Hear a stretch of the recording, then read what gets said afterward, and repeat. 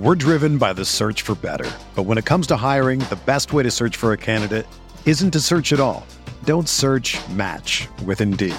Indeed is your matching and hiring platform with over 350 million global monthly visitors, according to Indeed data, and a matching engine that helps you find quality candidates fast.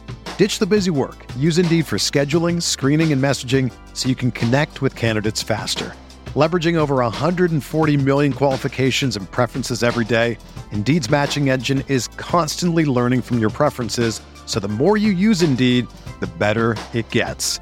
Join more than 3.5 million businesses worldwide that use Indeed to hire great talent fast. And listeners of this show will get a $75 sponsored job credit to get your jobs more visibility at Indeed.com/Blue Wire.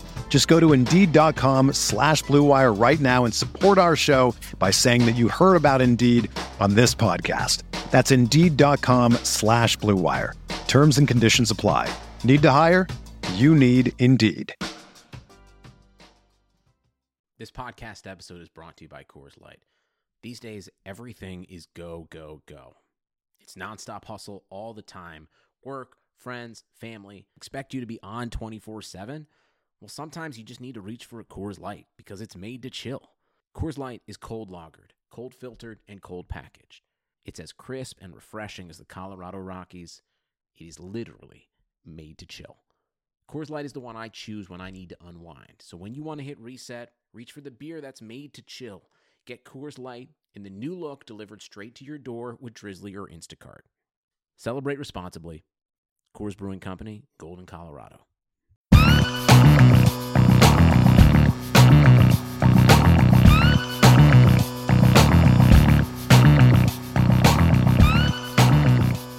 Welcome to the Fantasy Football Report, a RotoViz radio news show brought to you by MyBookie. I'm Blair Andrews on Twitter at AmITheRealBlair.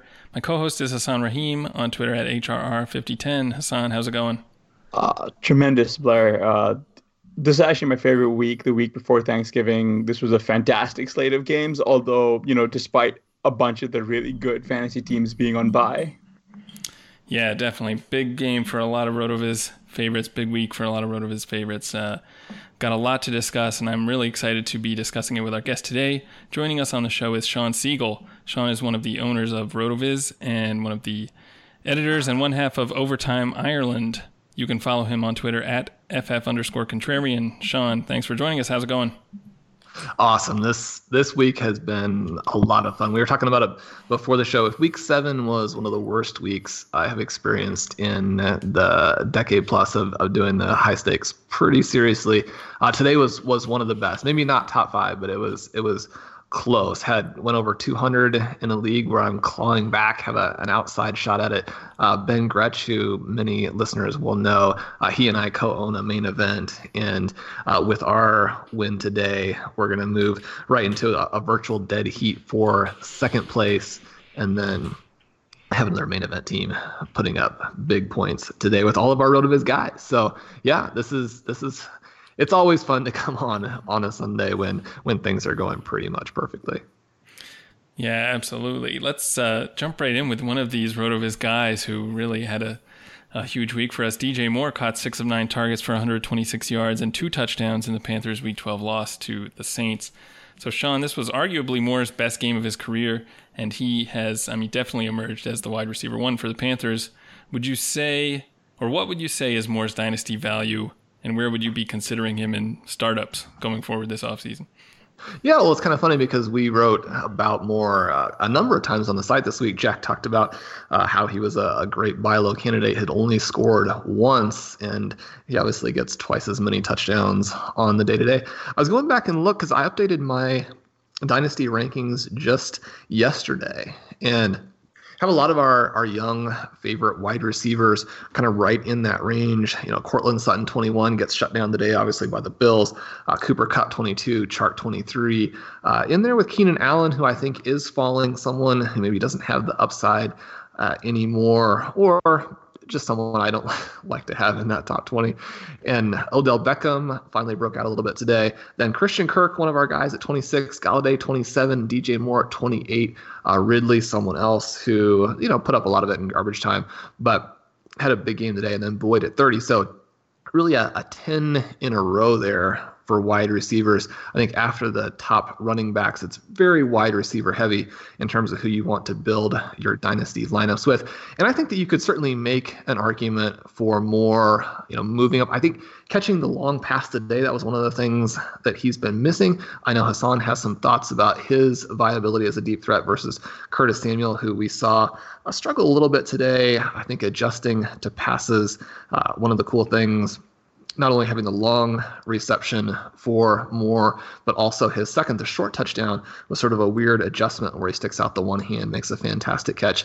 Moore certainly could be as high as 20. If you have him above the rest of those second-year wide receivers, I think that's one of the more interesting things. We're going to see how it shakes out between Sutton, Chark, Kirk, Moore, Ridley. All of those guys you should definitely want to own. Am I high enough on him there, Hassan? Yeah, I think you are. And really, the idea, it's not mine. It's not an original one. It actually germinated from reading this fantastic article by Pat Kerrane. Curtis Samuel is either really bad or about to explode.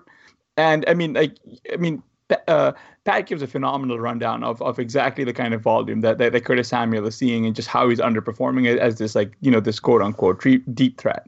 And one of the things is it doesn't matter, at least personally to me, it doesn't matter as long as he's still going to see the targets. But we've kind of seen those targets dry up. Part of it is because Kyle Allen is pretty bad, and they're feeding CMC pretty much the same volume of targets as DJ Moore. But if you go back to the highlights, one of the things is people have begged DJ Moore as this intermediate guy, and if you look at his where he gets targeted in the RotoViz Stat Explorer, most of it is in the in the lower quadrants of the field and the intermediate quadrants of the field, but a lot of that has to do with the fact that it's Kyle Allen under center. Again, he's still a fairly decent quarterback. I'm not going to say he's terrible, but he's fine. But it does speak to just how good DJ Moore is. And really what makes me more excited about DJ Moore is that he's doing this, he's breaking out and continuing a sustained breakout at this young age. And he's just screaming and taking away a lot of Samuel's target share. Just wanted to go back to the dynasty question, just where you would take him. So, Blair and I co-own a squad over in DFWC. We shared our roster with you, and we took DJ Moore as the wide receiver 13, which puts him squarely in the middle of the third round. We took Diggs as wide receiver 10. After that came Keenan Allen, then Adam Thielen, and looks really bad, AJ Green. Would you be putting DJ Moore as a top 8 wideout, or would you be considering him, if you had to draft him on your roster, what is the latest you'd let him go? Yeah, I think you can move him into that range. I think, you obviously still have Michael Thomas there, number 1. I think you have Juju at number 2, despite what's happened to him this year. We could, a little bit like we've seen with Amari Cooper, if you have a second horrible year, you start to fall, people lose confidence in you. But it's pretty clear what's happened there with that team this season. Hopkins, getting a little bit older, still has the value. Devontae Adams, a little bit older, still has the value. Certainly, you want every little bit you can get of those 2 Bucs wide receivers. Amari Cooper has moved back into that ultra elite range, despite what he may have done to your quad-owned team today. After you get out of that, Stephon Diggs may be the best receiver in the NFL. Going to be tricky to put up huge points in that offense. And then Tyreek Hill, obviously uncoverable just in general, certainly uncoverable with Patrick Mahomes. Once you get beyond that group, then certainly DJ Moore is just as good a selection as any of the rest of those guys I mentioned. Yeah, I think that's right. You can quibble about a lot of the guys in that range, and different people will have them ranked differently, but they all make a pretty strong case to be almost in the top 12 of dynasty wide receivers. One thing that I was hoping for going into this season was that perhaps we could see a breakout season from DJ Moore and also from Curtis Samuel. And I don't know if, the quarterback change has basically made that impossible, but do you think that this offense is good enough to kind of sustain both of those guys at a high level and Christian McCaffrey with Kyle Allen under center? I think it is, because McCaffrey is not one of those running backs who needs to have 30 carries, 20, 25 carries. The thing that is so exciting about what they've done is that they've used their best player, but they've used him in a way where he is most effective. Now, that doesn't mean that he's not also the best running back in the NFL taking the handoff. I think he probably is. But when you're using him as this dynamic pass catcher, you're moving the chains. Everything that they did today is what they should be doing. And so, especially if you maybe take a little bit of that volume away from Greg Olsen, if we're projecting forward, he's not going to be around having a huge role in the offense. Certainly those three guys could be big-time dynasty values for a long time. Philip Lindsay handled 13 carries for 57 yards, and he tacked on an 11-yard reception in Denver's Week 12 loss to the Bills. Meanwhile, Royce Freeman rushed twice for 20 yards and caught both of his targets for 9. Shawn, it looks like Lindsay has emerged as the primary running back in the Broncos' backfield. What are you doing with Freeman in redraft leagues going forward, and how do you gauge both Freeman and Lindsay's values in dynasty leagues? Redraft, it's pretty dark, right? I had to decide today between Freeman and N'Keal Harry and Greg Olsen for sort of the last flex spot in a couple of my deep leagues where you have 3 receivers and then still multiple flexes, and benched Freeman. Partly the matchup there, but when his receptions started to tick down. I mean, this quarterback change hasn't been good for anybody with that offense. Certainly they're going to be going to their rookie here at some point, if health permits. And with the Broncos in Dynasty, I think you have to like both guys. Philip Lindsay can clearly play. He's not necessarily Christian McCaffrey, nobody is, but this idea that the small backs are going to get hurt or that they can't sustain what they do. Lindsay is explosively fast, right? Sees the hole, hits the hole, gets through the hole. You want to have players like that in the contemporary NFL. Have really no questions about him. But Royce Freeman, he looked like he was going to emerge as sort of a discount David Johnson, where you have this big back that has great agility, soft hands, gets into that second level, and then, tough to bring down, but really gives you this player who is multifaceted and you can leave in for 3 downs. Now, you're not necessarily going to have that when you also have Philip Lindsay, but just having a bigger back who has that 3-down skill set, very exciting for fantasy owners. I don't know that we completely lost that at this point. But really, the problem is that Denver's offense is not going to support very much. It's not going to support much beyond Cortland Sutton the way it is now. And certainly we saw today that in tough matchups, it's not even going to support that. So I'm excited to see what Denver might do. Certainly not really as a Chiefs fan, but as a fantasy owner, excited to see what they might do in the future. But they've got a lot of work cut out for them. This team has really deteriorated over the last 18 months or so. Yeah, Denver is a really interesting team. I mean, in terms of like their offensive weapons outside of quarterback, they got, a lot of my favorite guys between Sutton and Lindsay and Freeman, and then Noah Fant also at tight end. So there's a lot of guys that I would like to see be able to, be fantasy relevant and even more on a regular basis.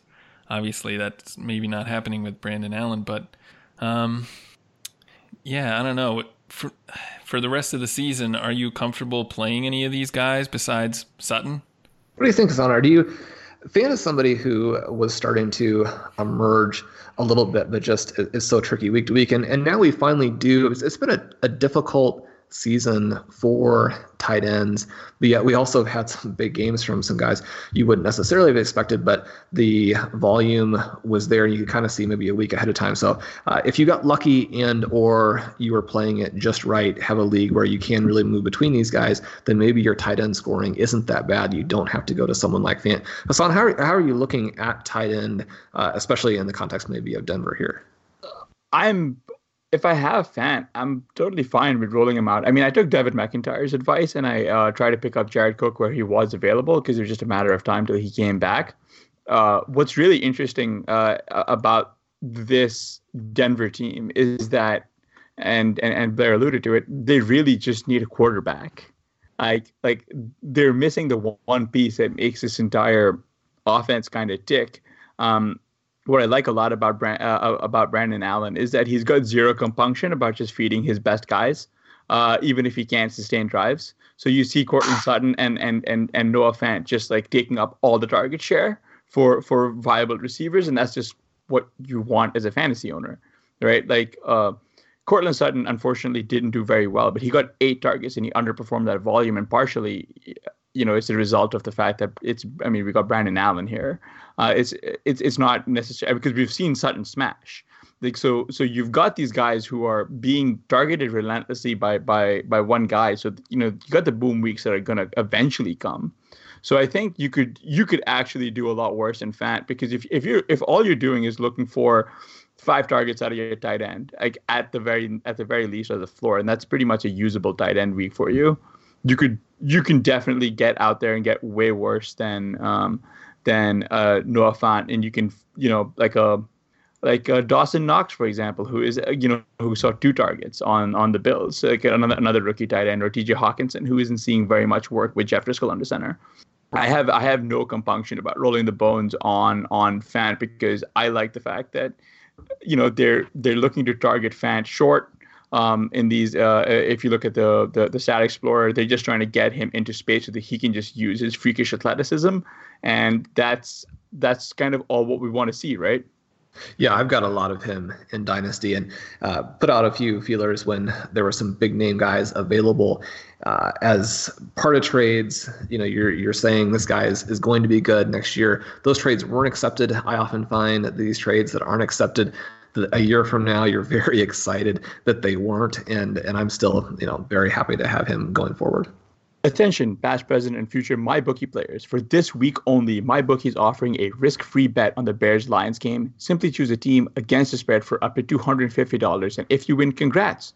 You've got extra holiday spending money. And if you lose, congratulations as well, because MyBookie will give you all of your money back. And it's a no-brainer because you literally cannot lose. It's no risk, all gravy.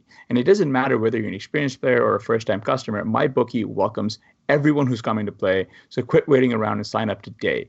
And if you find yourself that you're looking to bet on sports, but you have a lot of questions, don't sweat. MyBookie's customer service team can walk you through the process. And the best part is if you join now, you'll still have one last shot to take advantage of their incredible sign-up offer. Just log on to mybookie.ag and make your first deposit with promo code RotoViz, and MyBookie will match your deposit dollar for dollar to jumpstart your bankroll. And that's on top of the risk-free bet. And let me repeat, that's a guaranteed deposit match and a risk-free bet for this week only. So if you're a true football fan who's just looking to watch some football while eating turkey, you don't let this opportunity pass you by. You simply cannot lose. Make sure you do your part to support your team this season. Just hop on the gravy train, get in the action with MyBookie. You play, you win, you get paid. Let's get into no shit now. All right, first item. Bo Scarborough rushed 18 times for 98 yards in Detroit's Week 12 loss to Washington. That's going to be a no shit. So it seems like the main takeaway here, though, is that the Lions lost to Washington. Have they moved directly into the tank competition as well? It was interesting, I think, because I was going against several teams today where it was just Lions all across the board, and they had all the skill positions covered. Scarborough, Jones, Galladay, and Hawkinson. That lineup didn't work out today. You would think that Washington would be the time that it would work out. But this is, again, Week 12. Very interesting because a lot of guys highly focused on these bye week players, and if you didn't have bye week guys today, that 200 points that I mentioned earlier could really pull you back in. So Lions, I think, really fading away at this point. I gotta say, no shit was not the way I expected you to go, Hassan. You think Scarborough is legit? And that he's gonna just be like the 1 and 2 down back. Yeah, absolutely. Like they rotated Ty Johnson in a little bit. They rotated, J.D. McKissick a little bit, but I mean, at this point, it's clear that Patricia, his dreams of an RBBC are coming true, and somehow all it took was Bo Scarborough suddenly showing up on their roster, like when no one realized it until like last Sunday. So I think this is just how this is going to be. It's just Driscoll is incapable of like really sustaining drives. It's difficult, I think, in that regard. And like Scarborough had 18 carries and nobody, like Johnson and McKissick combined for 5. And I think that this is a trend that's likely to hold. So for those of you who are looking to play the Turkey Day slate in DFS, Scarborough is someone you might want to consider in the early game. Amari Cooper failed to catch either of his 2 targets in the Cowboys' Week 12 loss to the Patriots. Shit, no. The big takeaway here, though, is that the quad-owned team managed to dodge this bullet in advance. So we got Pat, Pete, Hassan, Blair, you guys moving along. Is Amari Cooper coming back next week, going to play well? Hassan, what happened in this game? Is this weather or is this injury? I think it's a bit of just being draped with Stephen Gilmore all over him. And the one time that he was targeted, Gilmore picked the ball off. Were either of you guys unfortunate enough to watch this game? No, luckily. No, I had almost all the first wave. This was Jason Garrett at his worst. This was Jason Garrett as absolute worst. This was a man looking to establish the run so hard that like, I mean, it was legitimately just unwatchable because like there were just so many 3-and-outs and just so many handoffs. Right, and it was really frustrating because like it was so the first half was like torrential buckets and this team just refused to throw, and they just tried to establish Zeke and Pollard. And then they tried a lot of short stuff at Randall Cobb, and they tried Witten a little bit as well. It was just nothing was working. The team kind of played poorly, but also the game plan was incredibly subpar. There was absolutely no creativity on their offense, and Amari had like a couple of big plays called back on a couple of penalties. We might have gotten 6 points out of him, which would have been nice. Leonard Fournette contributed 97 yards and 2 touchdowns on 24 carries while adding 9 grabs for 62 yards and 12 targets Sunday in Jacksonville's Week 12 loss to the Titans. No shit. So Fournette is basically what David Johnson would have been if he could only run straight ahead. And now Fournette is what David Johnson would be if he could run at all. So it's exciting here, I think, to see Fournette get a little bit of the value out of his touches. Because as we've been writing about, Blair in the EP report all season long, he has been right there. I fell to 3rd place this past week. But for most of the season, he's trailed only Christian McCaffrey in terms of expected points. Cole Beasley hauled in 6 of 9 targets for 76 yards and 1 score in Buffalo's Week 12 win over the Broncos. Nice. Also, shit, no. Yeah, but Beasley, I think this one is just that once John Brown owners got very comfortable in what he was going to do and the massive games he was having, we had to go back in this direction. They were bailed out by the touchdown pass here. So those of us who feel like we're playing against John Brown every week can at least know that Davis and Matthew Friedman somewhere are still very, very happy about calling this guy back out of Pittsburgh State.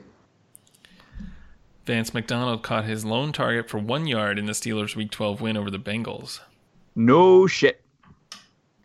How many games, Hassan, does Vance McDonald have more than 1 catch? This is a very good question, and I think part of it has to do with the fact that I'm looking up on the Stat Explorer right now, so I'm vamping. But I will say part of it has to do with the fact that the quarterback situation not all that great. But the other part has to do with the fact that, what are you guys' thoughts on James Washington, but also Deontay Johnson? Yeah, good question. James Washington was kind of, I remember him as a prospect, kind of a little bit tough to evaluate because he has this monster efficiency coming out of college, but also is older. Pittsburgh seemed like a good landing spot because they didn't necessarily have that deep threat after Martavis Bryant left. So it's been a little bit disappointing to see, obviously, him not get to play with Roethlisberger this season, but it was nice to see that, that one long catch he had today. I guess if there's a connection with Devlin Hodges and Hodges is going to be the QB going forward, then wheels up for Washington. But I don't know. It's another one of these offenses that we just wish were playing better.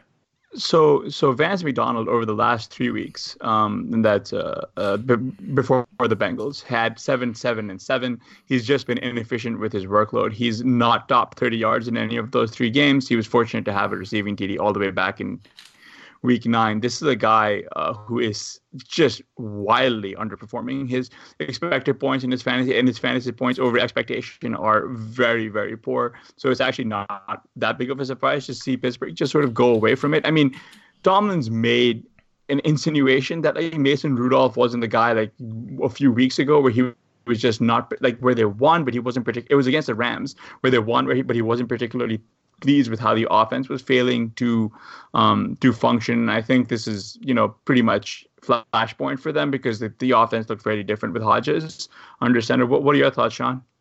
Well, going back to James Washington there, he was one of the guys that our projection system, a lot of the great work by writers of the past, and certainly a lot of great work by Blair, pointing out that not that he couldn't be a good NFL player, because a lot of these guys can be good NFL players, but he was overvalued, right? And that he projected more as a role player and maybe someone who would have a little bit of a slow start to his NFL career, which is what we've seen. Now, I think on these big games, especially a big game, which the perspective of probably is inflated a little bit, right? Because when you have these really nice performances with the backup, and that's one of the things with Deontay Johnson too, is someone who has performed well this season at the same time that Juju is struggling, which I think amplifies a little bit the impression of what is going on there. I think if you can sell these guys for great value in your dynasty leagues, then you want to go ahead and do that. You want to take whatever profit or minimize your loss there. Certainly, if you can't move them, I do think that there's reason for optimism because this offense is going to go back in the direction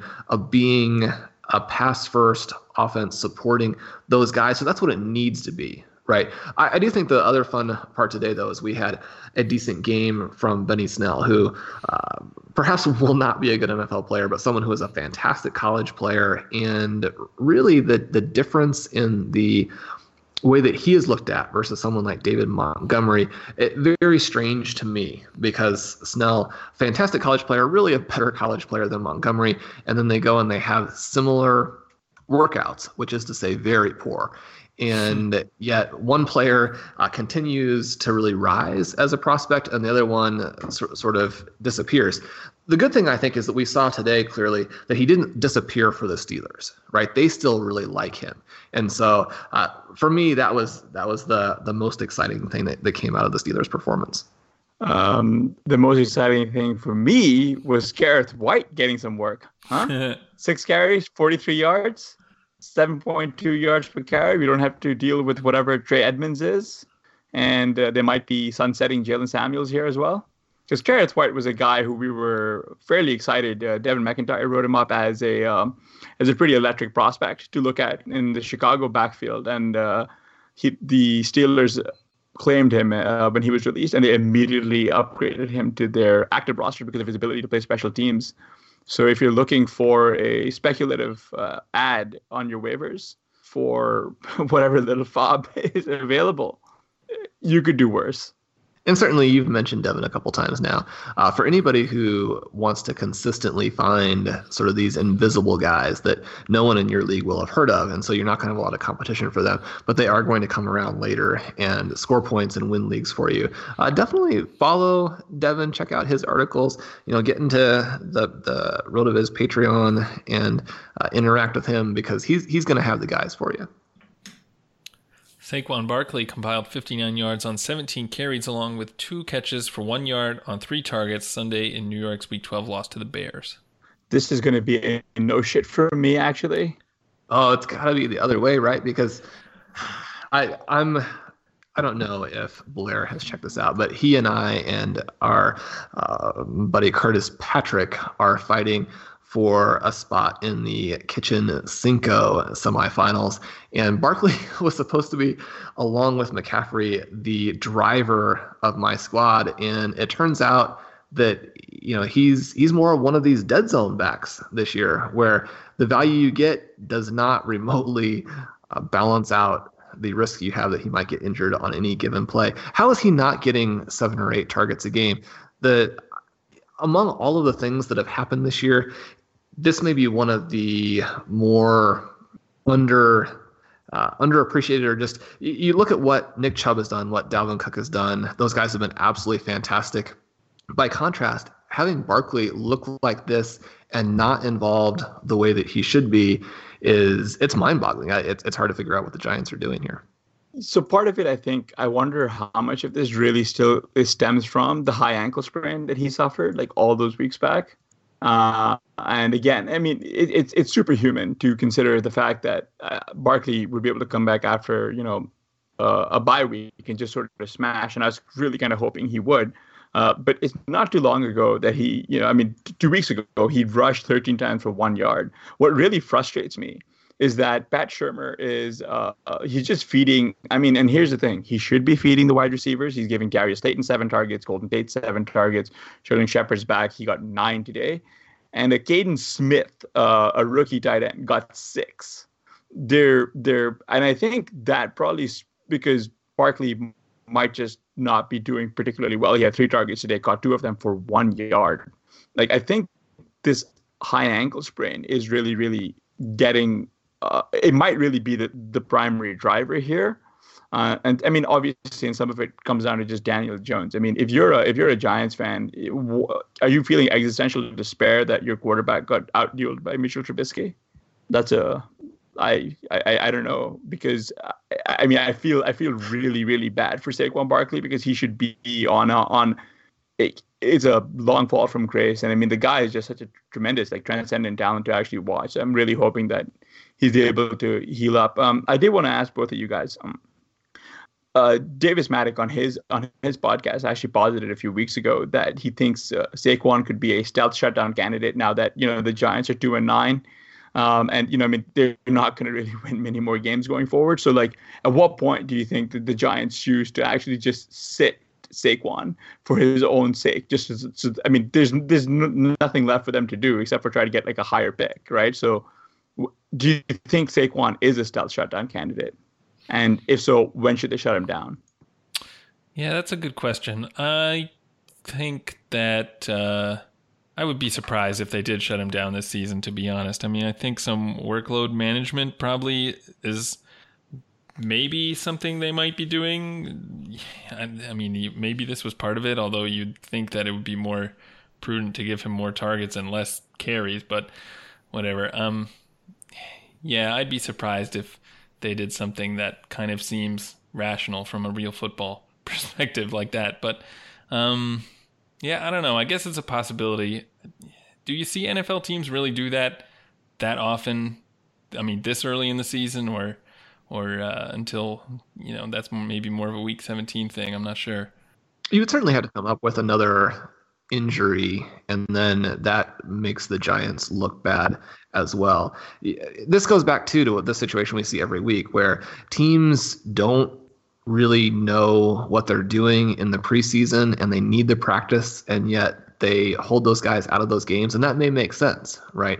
But then you immediately get into the regular season, and teams are down by 3 touchdowns on the final drive, and they have a lot of their starters in because they're trying to make those final margins look better, because nobody wants to get fired, which is a very reasonable approach for human beings to take. I think we have a little bit of the same thing here with the Giants, where the coaches want to win.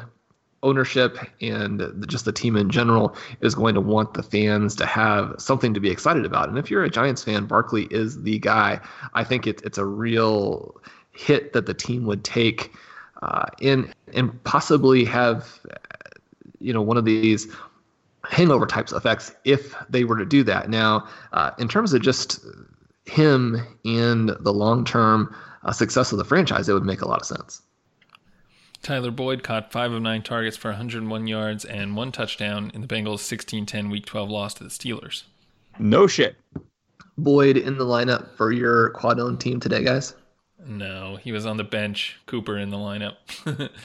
Yeah, and Peter Rovers had actually mentioned that he was complaining about his lack of targets, and we should have just played him based on that. Did you guys happen to watch him on that drive where he scored the touchdown? No, the Bengals were not in the immediate queue for initial watching. You see, so that's one where I would genuinely recommend to find the highlights of Boyd, because he was an absolute mensch on that drive. He mossed 2 defenders. to make two incredible catches, one to keep the drive alive and then one to score the touchdown. And it was actually, you know how people still complain about just the fact that he had like a pretty poor combine like all those years ago, despite the fact that, you know, he's a fantastic NFL player. So it's just one of those things that the combine testing doesn't match the fact that this is a guy who launches himself like and makes these like ridiculous one-handed grabs out of, you know, over defenders and just brings the ball down. It really was a joy to watch. Well, Boyd had a ton of rushing yards in college too, which is easy to forget about. When his team wanted to get the ball in his hands, his numbers are not going to be what they would have been in a lot of other situations.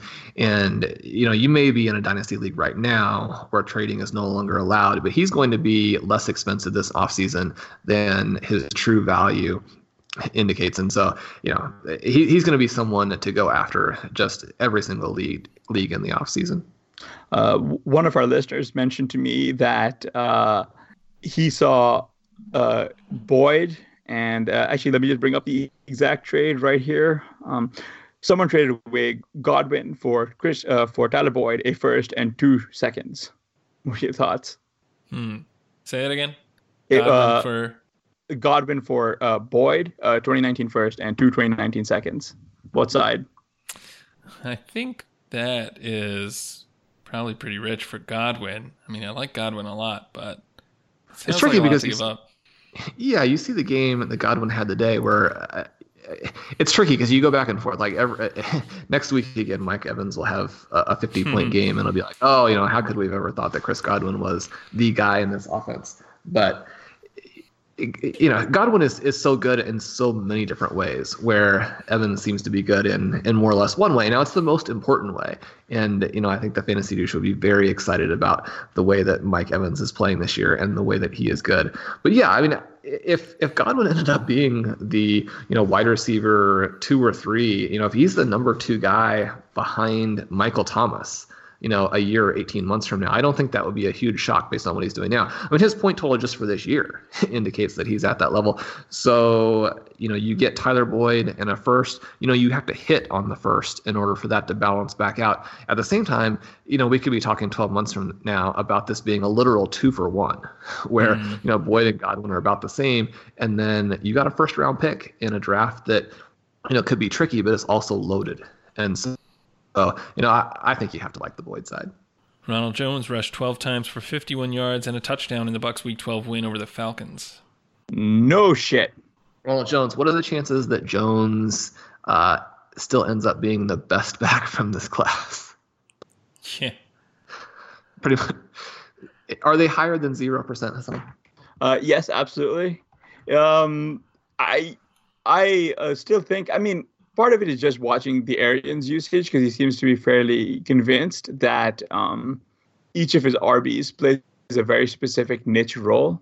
In case you guys are ever trying to justify to yourselves why Peyton Barber is getting work, or Dario Ogunbowale is getting work, but and I mentioned him before, but Baccarin has done a really good job grinding the various Tampa Bay podcasts to understand how this works. So he's got a very, very well fleshed out, very well nuanced take on Jones. But I do think Jones is the guy they use primarily when the game is in neutral script and in slightly positive script, because he looks very good. It's a bit of a shame that they're not really using him as much in the receiving game, but at the same time, it's hard to expect, you know, 8 to 10 targets every game for Rojo. This is a situation here where I think that there are going to be a lot of people who are trying to get away from Jones after he's had a few good games. But when you watch them play, he looks absolutely fantastic, right? This is a guy who still makes a lot of mistakes, still gets tackled behind the line of scrimmage on occasion when maybe he could have gotten, you know, free for a yard or two. But when he gets through there, he's so fast. He has this stealth receiving upside where he could be a fantastic receiver and has the physical ability for it. And Arians has talked about that as well. So getting some encouragement from the coach there. Like you mentioned, you know, they are using these backs very situationally, and unfortunately Barber comes in a number of situations around the goal line. But we did see today that when Jones got his carry inside the 10, I mean, he punched through there, fought for that touchdown. He's the best guy they have inside the 10 as well. I think we're going to see more of this. This is still a fantastic athlete who was a big time prospect. And if you can go and buy him now, that there's some reason, I mean, at a certain point, the risk that he was just never going to be an NFL player was starting to get to be pretty significant. Now that you have a little bit of a floor, I think it makes sense to go out and buy and buy and buy. However, that's coming from a very biased perspective where I already own him in every single league. So there won't be any buying from me unless I join more leagues going forward. So just to be clear, we're talking the class with Saquon Barkley, Nick Chubb, Philip Lindsay, and Hassan just said, and I guess by implication, Shawn Siegele just said that maybe Ronald Jones is the best in that class. Non-zero chance, but yeah, why not? Yeah, maybe. I actually do have a good question for you, though. Rojo versus Carry-On. Like, Right, where do you think Carry-On. the ADPs shake out? Where do you think the ADPs shake out in redraft basketball next, let's say, April of next year?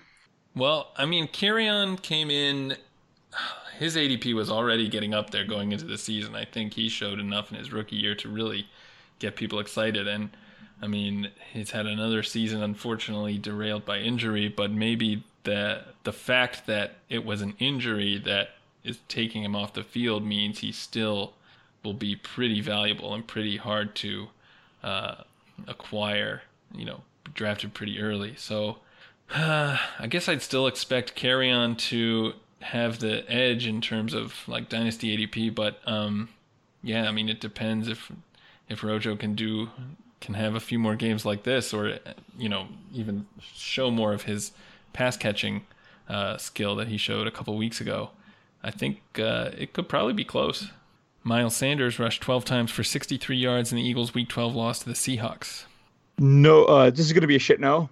Yeah, Sanders, he's looked pretty good at times. He's one of our guys, obviously, on the zero running back candidates list, and it's been a little disappointing with the opportunity opened up for him that he hasn't done more. At the same time, this game, Carson Wentz, not just Carson Wentz, right? We had a little bit of certainly a sideways wind, serious velocity made it a little bit trickier playing Jacob Hollister today.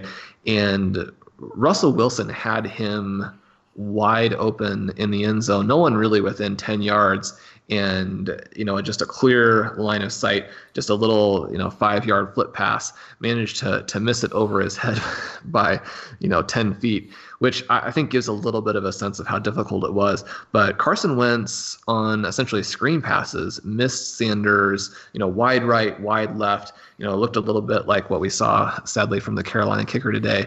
Maybe not that much that Sanders can do within the context of an offense where the quarterback is playing as poorly as he is, and the overall group is being as swallowed up by the Seahawks as they were. The one big benefit for Sanders investors is the fact that this guy just, he still got 12 carries. He put up 63 yards, frankly, a really strong showing, given how he mentioned just how poor the offense actually looked, and the fact that J.J. really didn't. He really worked more so as a breather back than an actual someone who's going to be splitting the workload. It's clear the Eagles do like Sanders. This was a very condensed rushing share, and I'm quite excited to see how you guys will write up the Philadelphia Eagles in this week's Zero RB report, but. It's tough because Sanders is getting work now, and he's the only guy, and it's just the offense's ineptitude is really what's keeping him from having these boom weeks. You got to just keep starting him because the volume's there, right? Yeah, I think so. As long as Jordan Howard is out, right? He also had 5 targets today, and obviously, if only at least 2 of those, if the pass was a little more accurate or it was not quite as windy, one of those I think he could have almost turned into a touchdown. So. Could have been a very different game for Sanders. So yeah, I definitely think he's startable as long as there's not much competition. Either of you guys have a Greg Ward Jr. take? Yes, I do. He's not very good, and the Eagles should stop really throwing to him and just giving him much work. I'll go with Hassan's take there. It's it would have been nice to see a little bit more JJ there. Definitely. Yeah, the guy gets targeted fairly deep, and I wonder if the Eagles lost this deep threat some guy called Deshaun Jackson, who, future Hall of Famer, to an unfortunate hamstring, like one that, forced him onto IR. And now they're just trying to run everything up the middle with this 12 personnel stuff. Like, they really need to put J.J. Arcega-Whiteside out there and just see what they have in him, because either you wasted a second round draft pick on him and you should know sooner rather than later. But maybe they really like Greg Ward ahead of Jordan Matthews. I don't know, but I really think that the lack of usage here for J.J. Arcega-Whiteside, especially after Peterson did say that Arcega-Whiteside will get playing time once Alshon Jeffrey is hurt, and the fact that hasn't come to fruition is really frustrating. So I don't know what we're missing, because he does see a handful of targets. And again, this is a team that had an elite deep threat. They don't have them anymore. They need someone to open up the middle of the field. It's very difficult when you're trying to run Ertz and Goddard, through the middle of the field, and there's no space. I don't know, but this is why I co-host a podcast, and I'm not in the NFL. Mitchell Trubisky completed 25 of 41 passes for 278 yards with 1 touchdown and 2 interceptions, while adding 18 yards and a touchdown on 7 carries Sunday in Chicago's Week 12 win over the Giants. I'm actually going to go with no shit for this one. And what is the rationale there? So Blair and I talked about this like on the pod a few weeks ago, but we identified Chicago as having a fairly conducive schedule for quarterbacks for the RotoViz fantasy streaming app. It was one of the reasons why we spent a lot of our FOB to acquire him in DFWC, and we benched him for Foles today. But part of it is just it feels like a very public falling out between Nagy and quarterback, because it just feels like they were forcing him to do stuff that he wasn't able to do. Asking him to make all these real NFL throws when that's never been Trubisky's game. He's better off scrambling and just sort of, being a little bit more improvisational. Treat him more like a Josh Allen than an actual, than he is a Deshaun Watson, right? And I think they did a little bit of that today, because they minimized David Montgomery's role. I mean, Montgomery had 13 carries for 22 yards, which, okay, whatever. But they let Trubisky improvise a little bit. And I think after they hit the nadir against the Rams in that god-awful game, I think they kind of went back to the drawing board. It looks like they're prioritizing A-Rob, Miller, Cohen. It's actually magical. Nagy has spent an entire season pretending Tariq Cohen doesn't exist, and he brings him back out, and at least he's allowing for a quick, athletic outlet receiver for who Trubisky can at least make layup throws to. He got 9 targets today. He got 7 of those. He only put up 29 yards, but it's good to have that outlet receiver for the quarterback, especially one who's as inaccurate as Trubisky, right? Well, it's certainly good to see these quarterbacks being used in the way that they can be successful, like you mentioned. And not every quarterback is going to be an Aaron Rodgers or a Patrick Mahomes or, someone like a Drew Brees. And to have guys like Trubisky, Allen, someone like a Russell Wilson doesn't take a lot of the throws off the initial read, draws those plays out. And one of the reasons why his receivers every season are just ridiculously efficient is because he's not your traditional NFL quarterback and is consistently throwing to them. Once plays break down, he's extended the play, and then he's got guys wide open. So you have these efficiency numbers that really pop out as being ridiculous year after year. It's very difficult to find a starting NFL quarterback. So when you have someone like a Trubisky, even someone who's had as many problems as he's had, it's certainly important not to give up on them prematurely and to find out what they can do well. And also, again, a very exciting game, I think, for Allen Robinson owners today. Keeping his name in play to remain in that middle tier of dynasty wide receivers. Jarvis Landry caught 10 of 13 targets for 148 yards and 2 touchdowns in the Browns' Week 12 win over Miami. No shit. Jarvis. He's one of the guys that, well, I shouldn't say we. I should say I love. I know that there, are certain RotoViz quarters who don't like the fact that he is not a deep guy, but someone who plays as hard as he does. And the Browns, I don't know if they're starting to turn a corner. Clearly, results against Miami do not mean the same thing they mean against legitimate NFL teams, but huge to see this game today. I had mentioned in the opening, the main event that Ben and I have, and we were texting back and forth today. Our team has Mike Evans, and he's been the guy for us since David Johnson, obviously not playing well, injured, all that kind of thing. So anytime that you are without your first round pick, you have to have a lot of things go right to stay competitive. And Mike Evans has been the guy. We were facing Chris Godwin. And so you're looking at that game. And if you had told us before the day that one of those guys would have 37, the other would have 9, and that we were going to be on the bad side of that split, then I don't think that we would have told you that we were going to win by 25 points or so. But Landry, the thing today, finishes with less than a point below Chris Godwin. So really bailed us out, kept us in there along with, again, our DJ Moore and some of those other RotoViz guys, including the big game from Will Fuller finally back on Thursday night. Rashad Penny rushed 14 times for 129 yards and 1 touchdown in the Seahawks' 17-9 Week 12 win over the Eagles. No shit. That's the direction you're going to go on that one. So all of that I just said, plus we benched Penny for Blair's favorite NFL player, and one that sounds like Hassan has been. It sounds like most of your internet time has been spent on looking for nicknames for Patrick Laird there. It seems like you found a good one.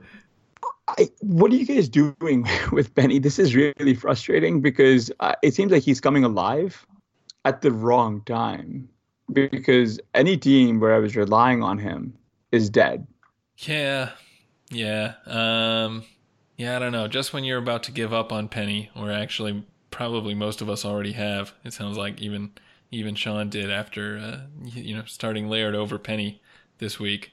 But this is good though now. I mean, they're not all dead. Well, Hassan, it sounds like maybe yours are, and they all should be, right?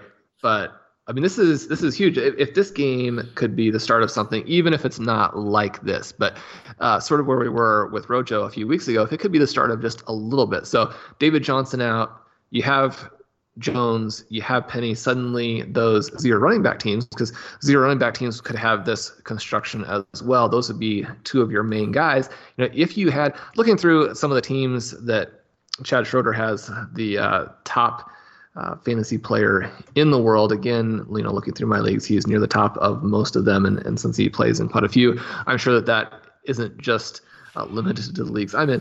And a lot of his teams are very, very wide receiver heavy. So I don't necessarily think that he's a Penny owner, but it's certainly very possible to be wide receiver heavy and to be heading into week 13, borderline to make the playoffs.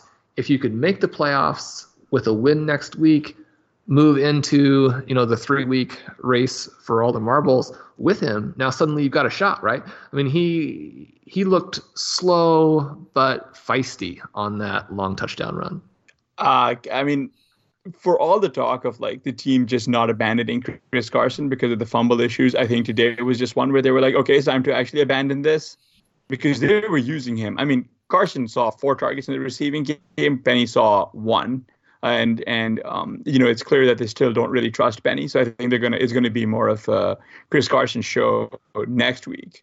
But I really think that this is now. Yeah, I mean, again, Pete Carroll is completely just stuck by Carson, despite all the backbreaking fumbles. And now it's going to be really crucial for Carson to take care of the football like he was in that one big he had that one stretch from week 4 through week 8 where he took care of it, but he's fumbled at least once in every other game. And I think this is the value too here of having these zero running back selections, like a Jones, like a Penny, where you've got a first round pick, right? So the Seahawks, despite how much they like Carson, and they should, he's been very good. And Penny has had some problems, right?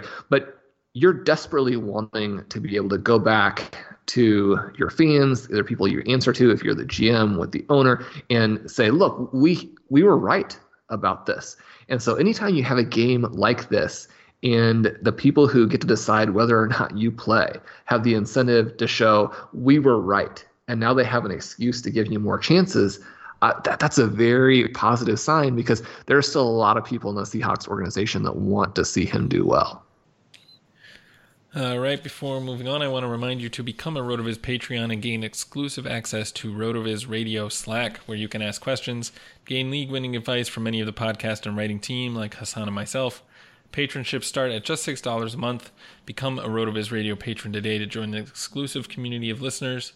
Sign up at patreon.com/RotoVizRadio. We want to remind everyone that you can get a listeners-only 10% discount to a RotoViz NFL Pass through the NFL Podcast homepage, rotoviz.com/podcast. Your subscription gives you unlimited access to all our premium NFL content and all our tools, and it also supports the pod. Plus, for a limited time only, we're offering a 2-year RV Radio NFL sub, which includes a 10% discount and complimentary access to RotoViz Radio Patreon and the RotoViz Radio Slack channel for the 2019 season. So if you're in a playoff push right now, you definitely want to get on that. Make sure you're getting all your start-sit advice. And you can get that with a 2-year subscription with 10% off. And all you have to do is head to rotoviz.com/podcast, sign up via the 2-year RV Radio subscription. We'll email you Slack access details within 48 hours. Once again, that's rotoviz.com/podcast.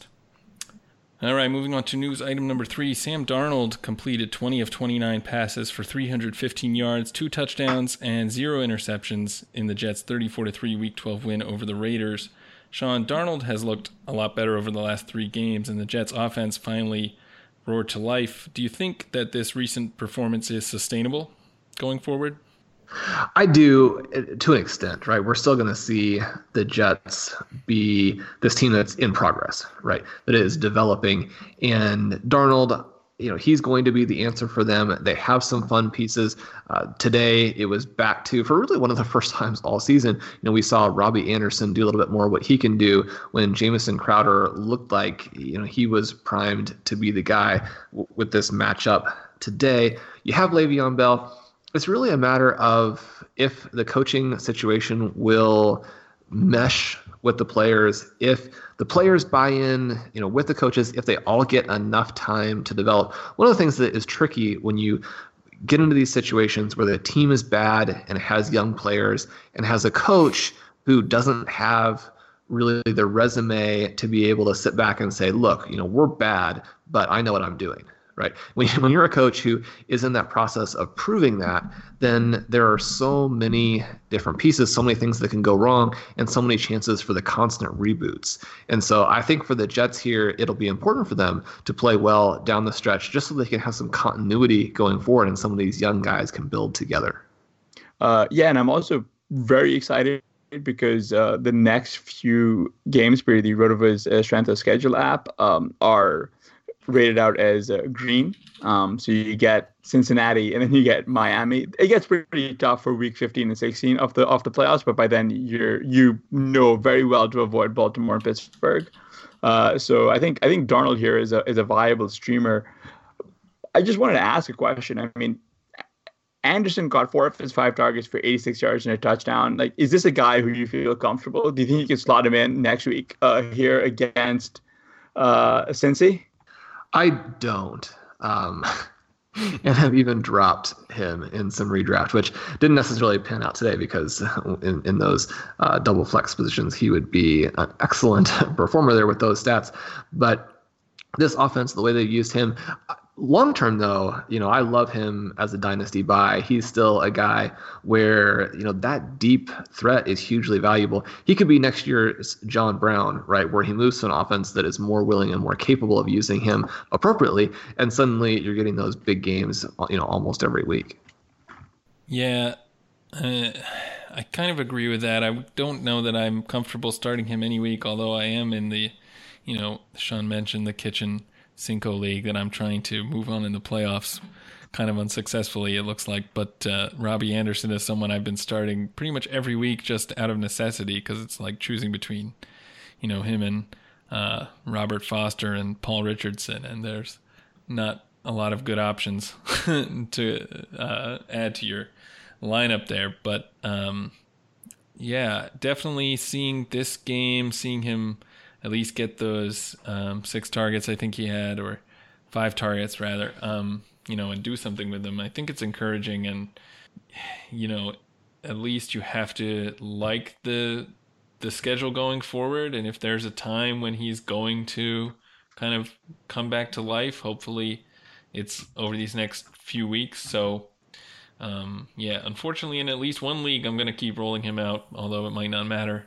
much going forward, but definitely don't feel confident about it. Although I don't know, I mean, I think he's done enough in his career thus far to show that he really is like an explosive player and can be a meaningful, have a meaningful fantasy impact, and hopefully much more than that. So, I mean, I guess I'm hopeful. Yeah, hopeful, but I've been living with the poor results for many weeks now. So I'm also a little bit masochistic, maybe. A.J. Brown impressed with 4 catches for 135 yards and a touchdown on 5 targets Sunday in the Titans' Week 12 victory over Jacksonville. Shawn, although Brown isn't receiving a significant number of targets, he's been very efficient with his workload over the course of the season so far. What are Brown's prospects for the rest of the redraft season, and where do you rank him among the rest of the rookie wide receivers today?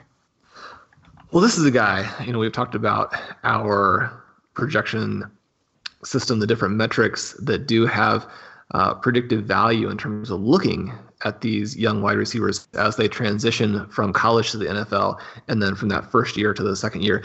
And he checks a lot of the boxes that we like, and I think that's the reason why, as a group, RotoViz had him very high going into the season, as high as number 2 at a certain point, then obviously dropping down a little bit as the OTAs and then some of the training camp types of things went along.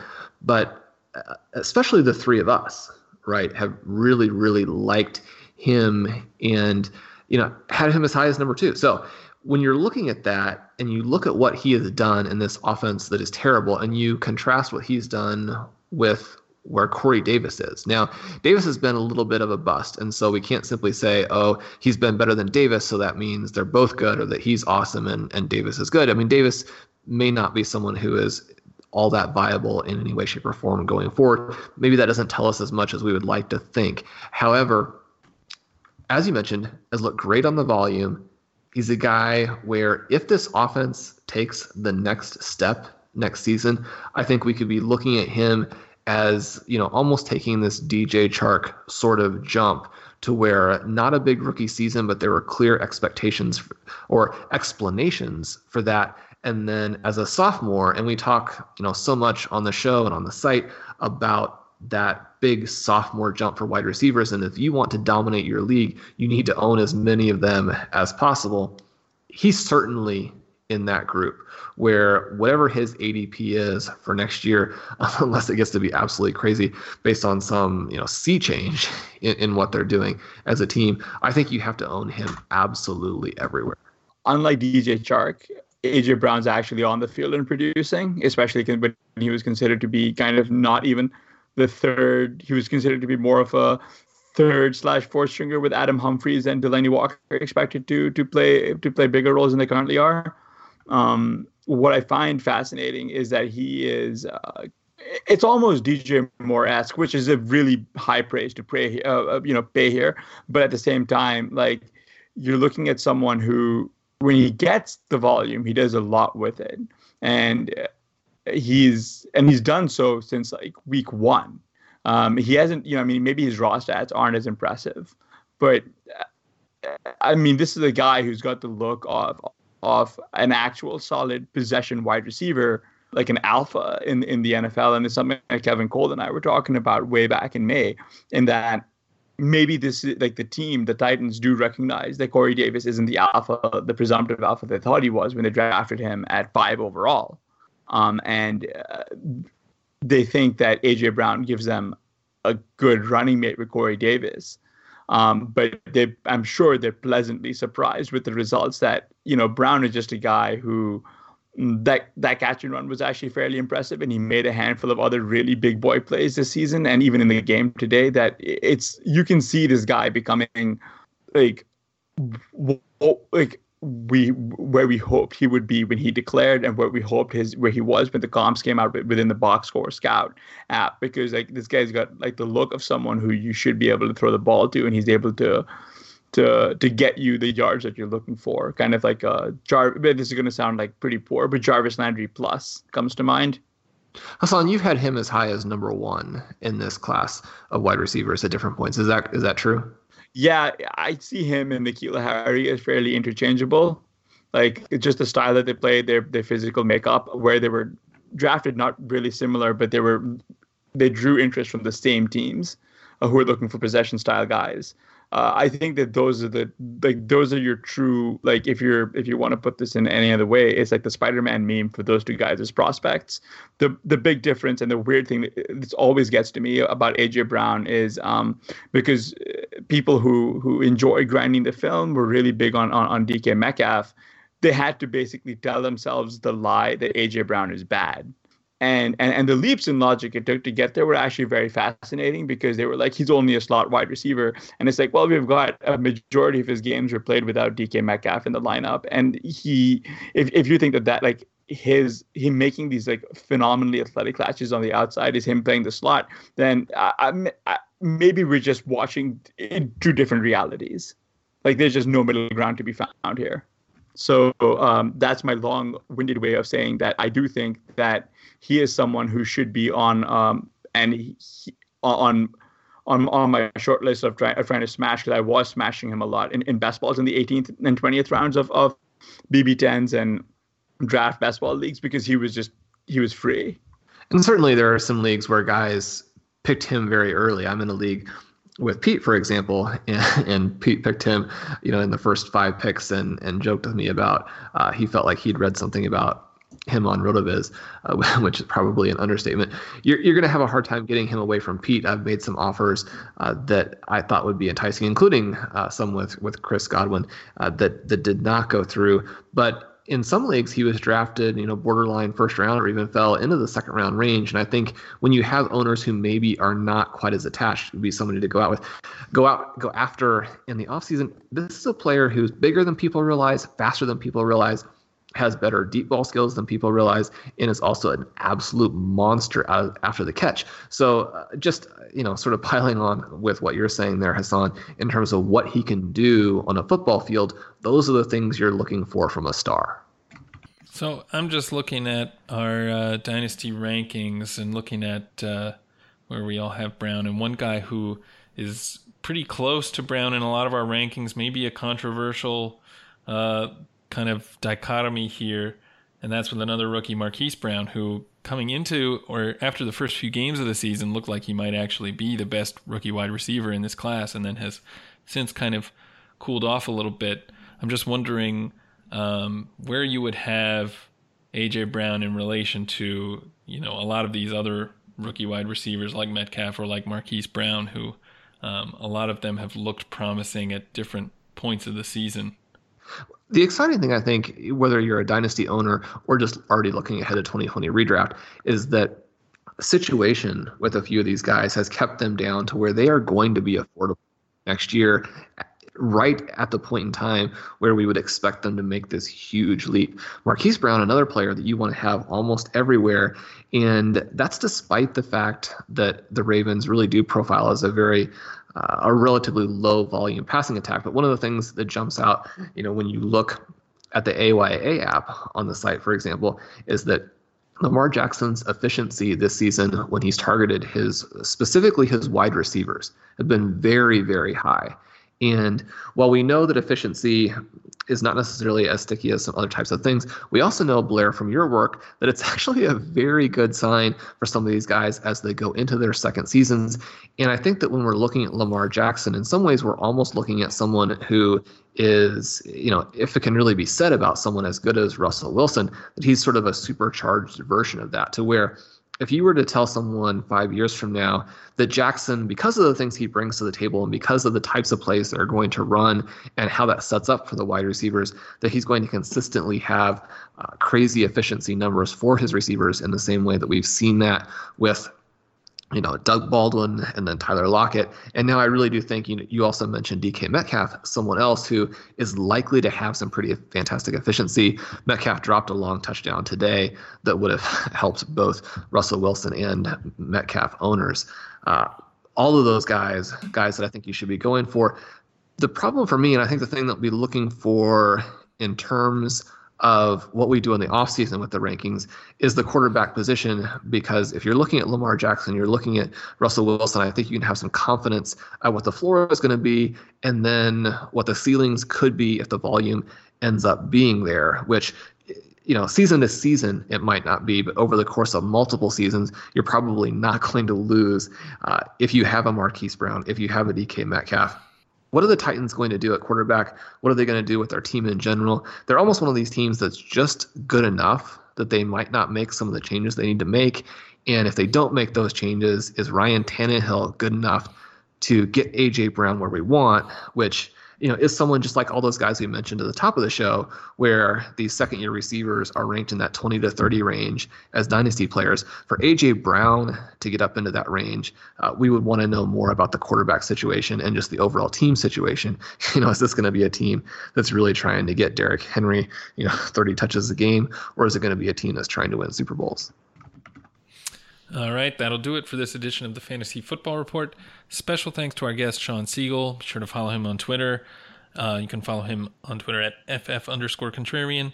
Remember to rate and review the Road of His Radio channel on Apple Podcasts and subscribe to our Patreon. For Hassan Rahim, I'm Blair Andrews. Thanks for listening.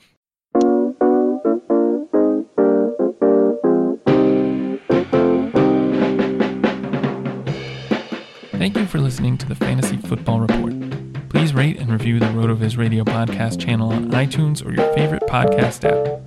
Contact us via email roadofhisradio@gmail.com and follow us on Twitter @roadofhisradio. And remember, you can always support the pod by subscribing to RotoViz at a 30% discount through the RotoViz Radio homepage, rotoviz.com/podcast.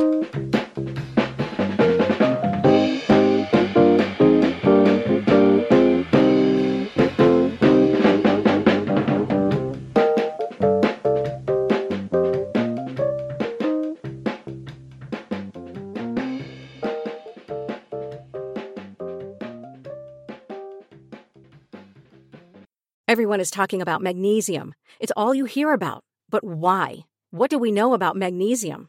Well, magnesium is the number one mineral that 75% of Americans are deficient in.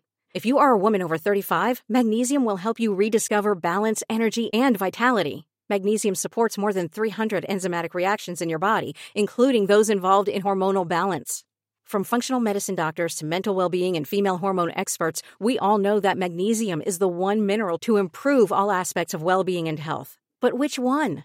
Magnesium Breakthrough from Bioptimizers, the trusted choice recommended by leading experts with 7 best-absorbed forms of magnesium to ensure your body receives the support it needs for overall well-being. Go to bioptimizers.com/balance today and use code BALANCE10 for 10% off. Support your journey to wellness at bioptimizers.com/balance. Magnesium Breakthrough from Bioptimizers, your foundation to optimal health and vitality.